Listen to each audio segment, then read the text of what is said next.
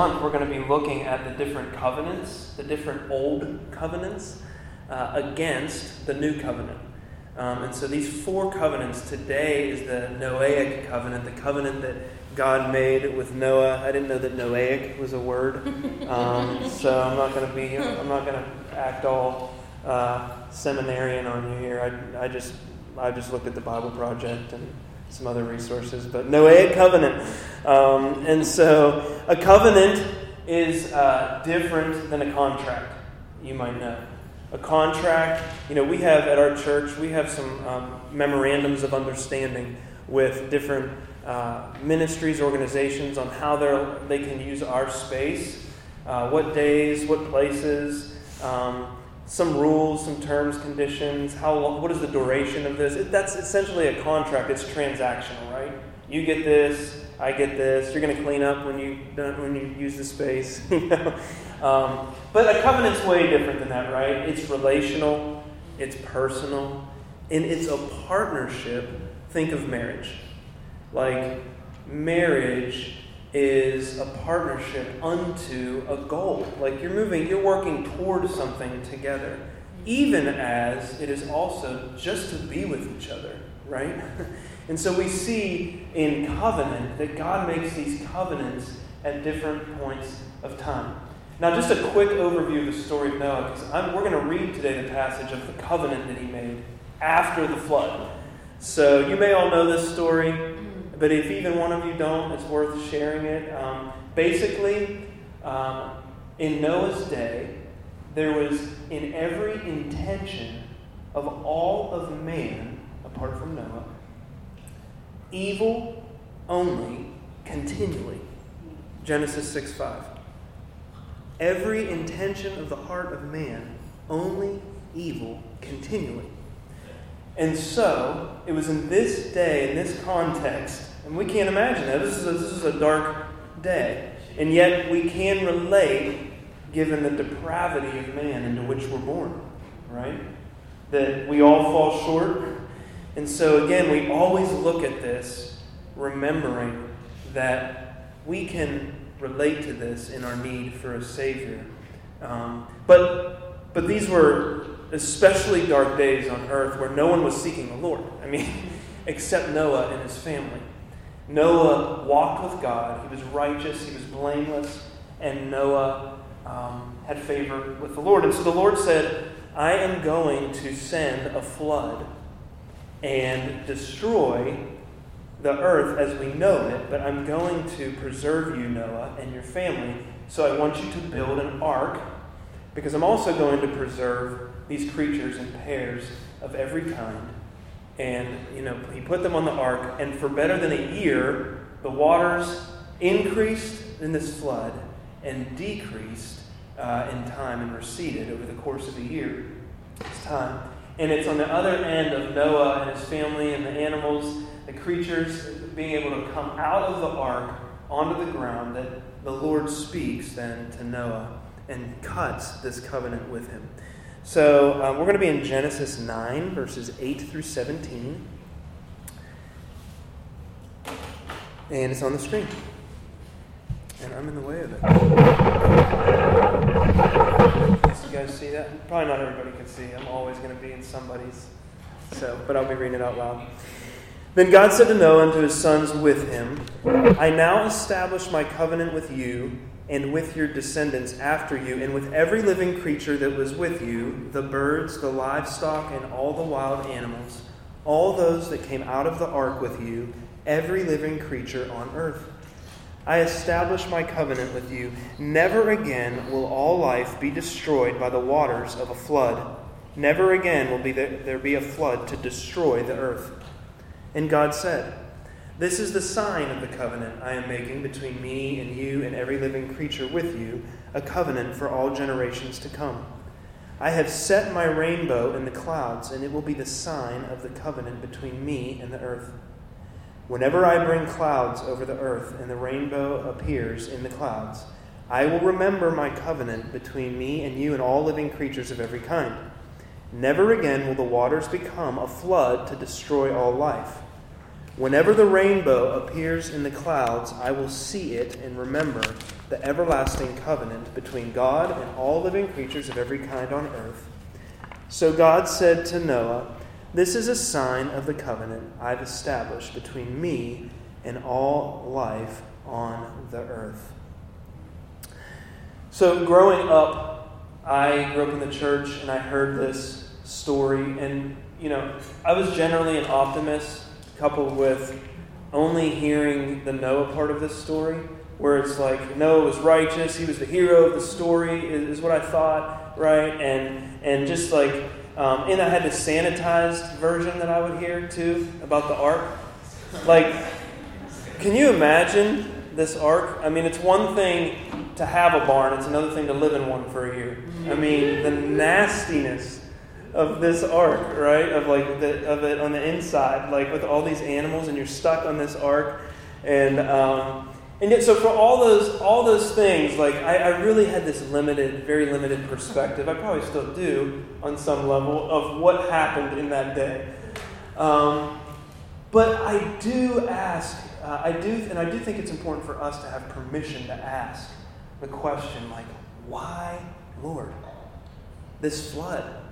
I mean, this is a hard passage about the flood. That he sent a flood to destroy the earth. And so you can imagine Noah's, though living in the barn kind of atmosphere, you can imagine his gratitude though, right? Like, he was preserved. I mean, this was catastrophic. This was crazy. And so I think we should have permission to ask that. God's not threatened by our questions. And I'm also not here to defend God. He didn't do anything wrong. And more than that, we know that God is good. And we know from the breadth of Scripture that He's predisposed to bless and to give life. Do you remember when He said to Moses and the Israelites, He said, "Blessings and curses I hold out to you. Life and death I hold out to you. Choose life. Choose blessings." Amen. And the people of that day chose curses. They chose death. Right? They and we deserve death.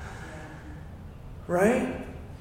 And so even in this context of God flooding the earth, He demonstrates His goodness by preserving anybody at all.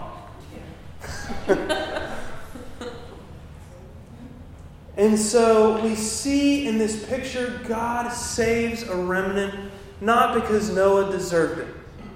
Right? Noah was a man of faith. This was credited to him as righteousness. But was Noah perfect? Were we saved through Noah? That's how I know he wasn't. And we do see after he gets off the ark, he sins later on. And we do get explicit story of Noah's failures as well. However, we do get this picture that this is God's strange act, the flood, right? And we even on this side of the New Covenant, we see in the book of Acts with Ananias and Sapphira, we see the strange act of God. But there are these moments in history that we see this, and God says, "I'll have compassion on whom I have compassion." But God is good. And in this story even, He is merciful. But I think we should have permission to ask the questions. Because when we dig deeper, we do get to these answers, and we get to the depth of how good He is and how much I was really saved from. Right? That's why I think it's even good to ask the questions. Let's go deeper in. Not refrain from and be fearful of God so He doesn't send a flood on me or something, right? It's like, no, let's explore the depths of His goodness and His mercies and what it means for my life. Right? And so He's predisposed to bless. And love is fundamentally a choice. And sometimes I share this at funerals, where there's tragedy or early death. But like when we ask these questions, why God, right? But love is fundamentally a choice.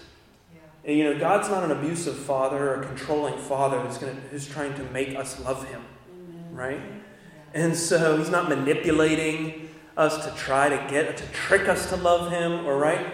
Love is a choice. And he's saying, choose life. Choose to love me back. I love you with an everlasting love. Receive my love, with which you can then love me. Right? And so that's the heart of the gospel. And God didn't make us choose rightly. And God's also not indifferent. Right?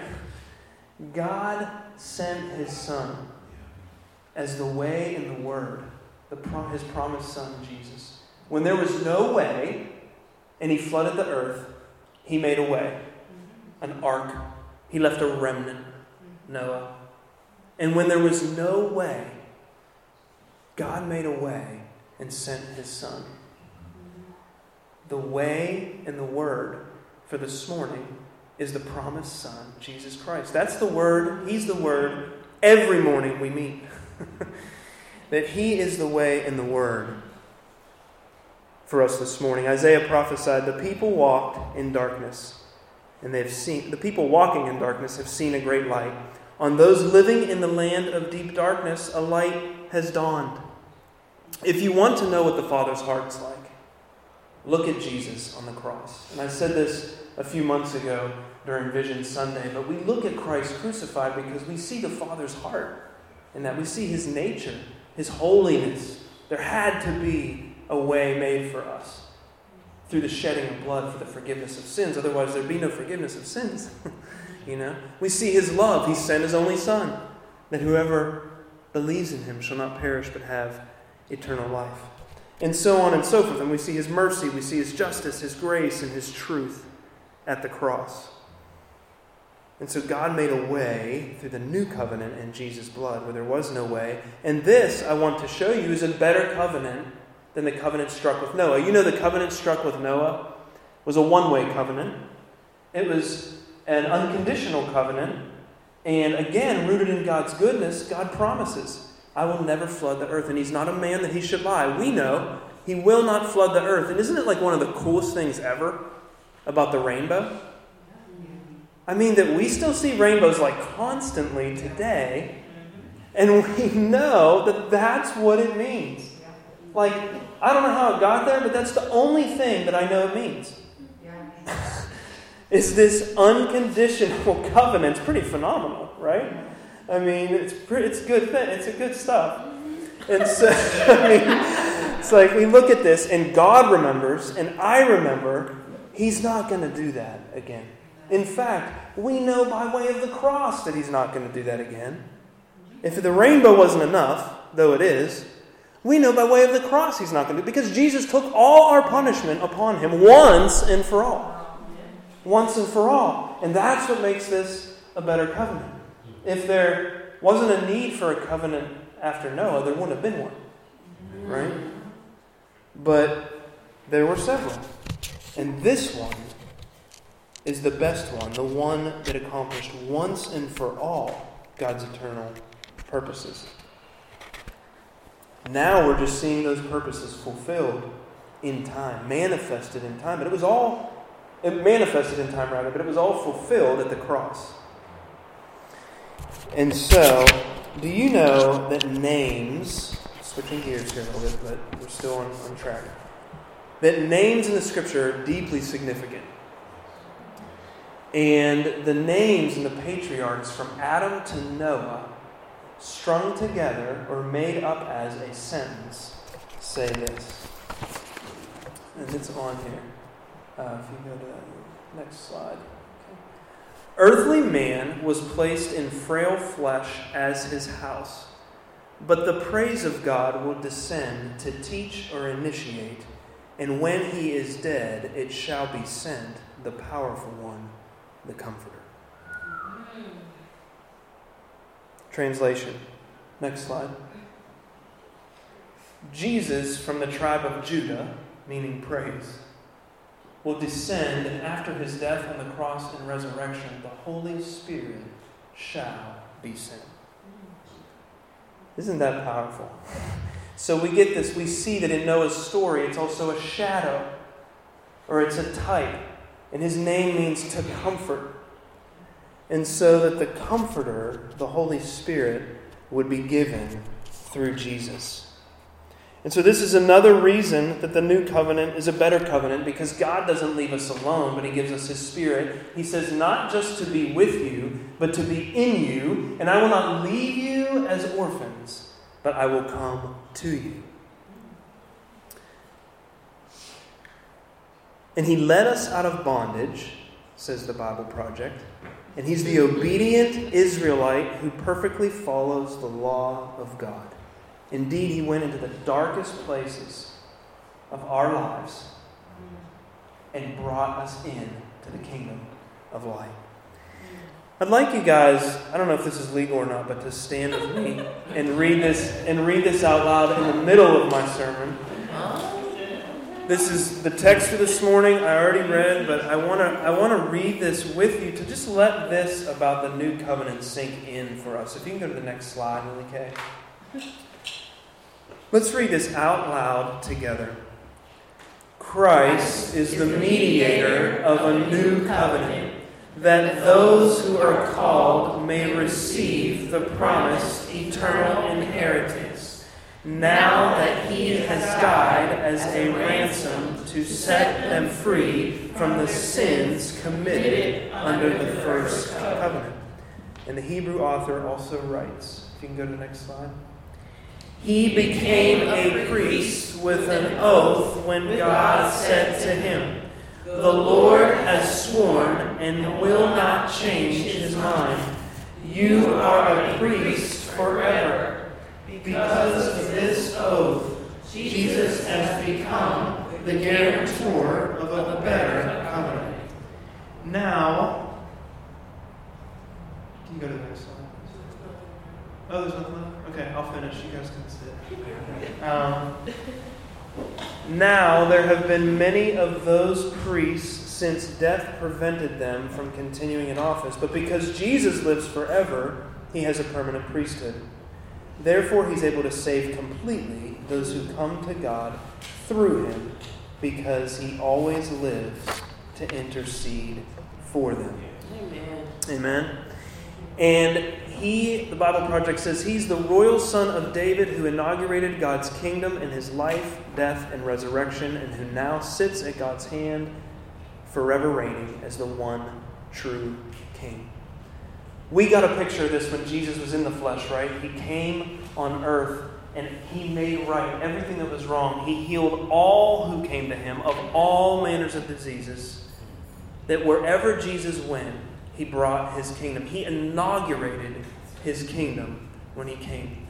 And He read of this mandate about Him that Isaiah prophesied, that the Spirit of the Lord is upon me because He's anointed me to preach good news to the poor and to set the captives, that's the victims, and the prisoners, that's the guilty, free, to recover the sight of the blind and proclaim the year of the Lord's favor. But God also has given us His Spirit, as I said, to live in us. And I've heard it said, if the Spirit of God is in us, He's in us for us, but He's upon us for others.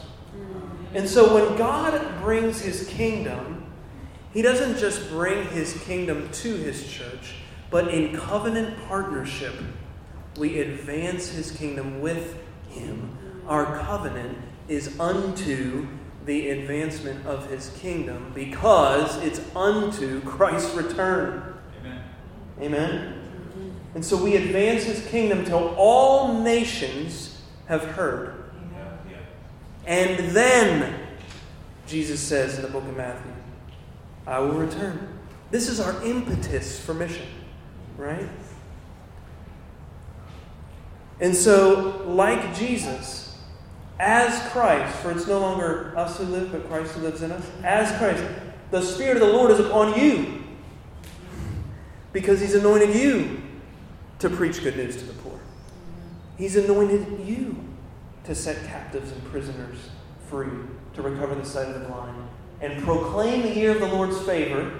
And how many of you know that you can't give what you don't have in the kingdom? You can't proclaim the favor unless you've received the favor of God. Like Noah, who was a remnant, we are a remnant. Like Noah, who had favor with God and walked with God, we have favor with God and walk with God. Yeah. Right? Yeah.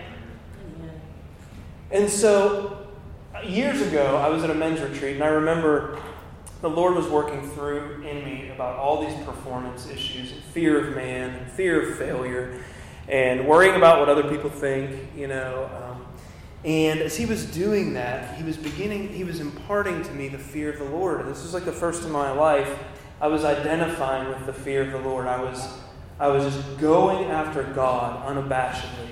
And this was like new to me. And it just had to do with my recovery. God was just cleaning me out of things and imparting new things to me. Anyway, I was in that place and we were in worship.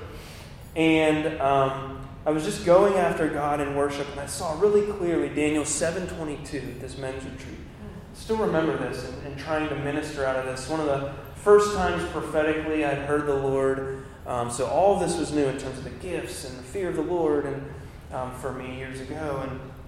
And at that retreat, as I saw that, I began to contemplate it and I began to study it thereafter. But the verse says that the Ancient of Days judged in favor of the saints, and they possessed a kingdom. The Ancient of Days judged. Now this is in Daniel, so he's prophesying. The ancient guys, when did, and so it's these two questions. It was these two questions for me. When did the Ancient of Days judge in favor of the saints? Right?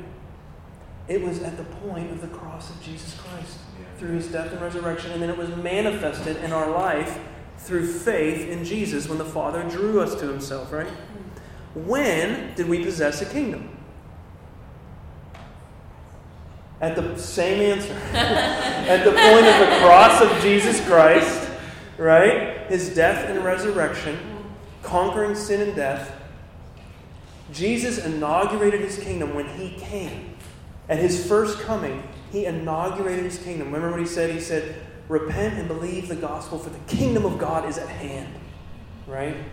And so he inaugurated his kingdom. And we, upon receiving Jesus as our Lord and Savior, through faith in Jesus Christ, we have favor with God and we possess a kingdom. We have favor with God and we possess a kingdom. Therefore, in his favor and power, we too walk in this Luke 4 mandate to proclaim the year of his favor. The Noahic covenant is an unconditional promise from God to mankind that he won't destroy the earth with the flood. It saves us from death. But the new covenant saves us from death to eternal life. Yes. Amen. And that's the difference. The flood didn't save us to eternal life, or the preservation from a flood. Did not save us from that. And so, watch this now. In Genesis chapter 6, the beginning of Noah's story, the Lord said, "My spirit will not contend with humans forever, for they are mortal. Their days will be 120 years." Now, numbers are very significant to God in the Bible. These numbers are never haphazard when God is talking about a number in the Bible. And oftentimes, 120 represents the Holy Spirit's coming. When Solomon brought in the ark, 120 priests blew trumpets, and the glory of God came, and they couldn't continue to perform their duties. 120 waited in the upper room at Pentecost, and the Holy Spirit fell on them at Pentecost, birthing the church. Okay? Now he says, and I'll read it again, "My spirit will not contend with humans forever," the Spirit of the Lord, "for they are mortal. Their days will be 120 years." We see from Genesis to Malachi, and especially between the two testaments, Malachi, the 400 years of silence. Henry, you prayed that this morning when we were interceding this morning for the service. There were 400 years of silence between Ezra and Nehemiah's day that we just studied and Jesus' day. That in God's sovereignty, the Spirit of God's power and presence, his activity, decreased to that point. Decreased. He said, "I'm not going to strive forever with man, for he is mortal." So yes, it meant that the life of man would be shortened, literally. Also, it meant that, and as there can be layers to the prophetic, that in my sovereignty I will decrease my power and my activity in my dealings with man until the time of Jesus. But when Jesus comes and inaugurates his kingdom, he doesn't just inaugurate a kingdom, it's a kingdom that continues to increase until he returns. For Isaiah prophesied of the increase of his government and peace, there shall be no end. So brothers and sisters, I'm here to tell you that the days of the church, the best days of the church, are ahead of us, not behind us. That the kingdom of God is forcefully advancing, that the Spirit of God is coming on all flesh in the days ahead, that there is a flood coming, and that the waters of the glory of God, the knowledge rather of the glory of God will cover the earth as the waters cover the seas. Amen? And this is all Bible. I'm just reporting the news. This is all just what God has said. And so we know that if the Spirit of God's ministry, his activity in God's sovereignty is decreased from Malachi to Jesus, it will increase from Christ's first coming to his second. It's not just that he came and he comes sometimes. There is increase. And brothers and sisters, there are more people coming to Christ every day today in the earth than ever before. And I know I've said that before, but again, it speaks to even in the natural, God's supernatural activity, or in the literal, in what we're seeing today, that God is advancing. And as we move closer and closer, what it means for us is a twofold picture. That we are growing in purity as Christ's bride. For he's making ready a prepared people for his return. A pure bride. And he's also increasing us in power and how he manifests his power among us. We are growing, if his kingdom is increasing like leaven in bread in its nature, then we are growing in power, because God, in the power that he manifests through us, that he is giving us in increasing measure his power. He said, you will do greater things than I do, because I'm going to be with the Father. Brothers and sisters, this will continue to increase, I prophesy, in the days ahead. That the purity of Christ's bride and the power of the Holy Spirit at work through us to advance his kingdom will continue to grow. Heather, if you can come and play as I close. Well, as we begin this Advent season, I want to just close by saying that covenant activation leads to kingdom advancement. And covenant activation, brothers and sisters, is what I'm talking about is simply intimacy with Jesus. That we have a covenant of marriage with Jesus. And it's best expressed in our communal identity as his bride, because the bride's his church. It's not each of us individually, right? It's us collectively. And so when we come together, when we talk about upper room, and right, we're not just saying like we're praying so we can check off a list. We're coming to commune with God in covenant relationship unto kingdom partnership for Christ's return. And so I just want to close by speaking to covenant activation. And as we consider the Advent season, I think about waiting on the Lord. We're waiting on the Lord. Well, when we talk about waiting on the Lord, we're talking about waiting with the Lord. Because God in his very essence is Emmanuel, God with us. And one other way to look at it is, there's probably other ways too, but another way to look at it is the anticipation of hope. When we wait on the Lord, we are hoping for what's to come, both in not yet places, here and now, but also regarding Christ's return. But remember that as we wait on the Lord, we wait with hope because Jesus is the hope of glory inside of us. And so this hope isn't just some like wishful thinking kind of thing. This hope is his person made manifest. So when we wait, we encounter hope. We encounter tangible, perceivable hope, as Eloquent Impact calls it. I remember that board meeting when the consultant was talking through language with us. Tangible, perceivable. But the person of Jesus Christ is the hope of glory inside of us.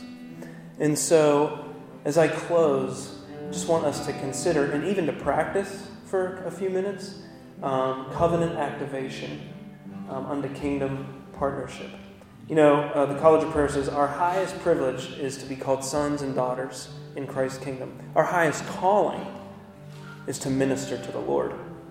It's to be intimate with the Lord. So let's abide in Jesus, loving and adoring Him, receiving His love and adoration for this season.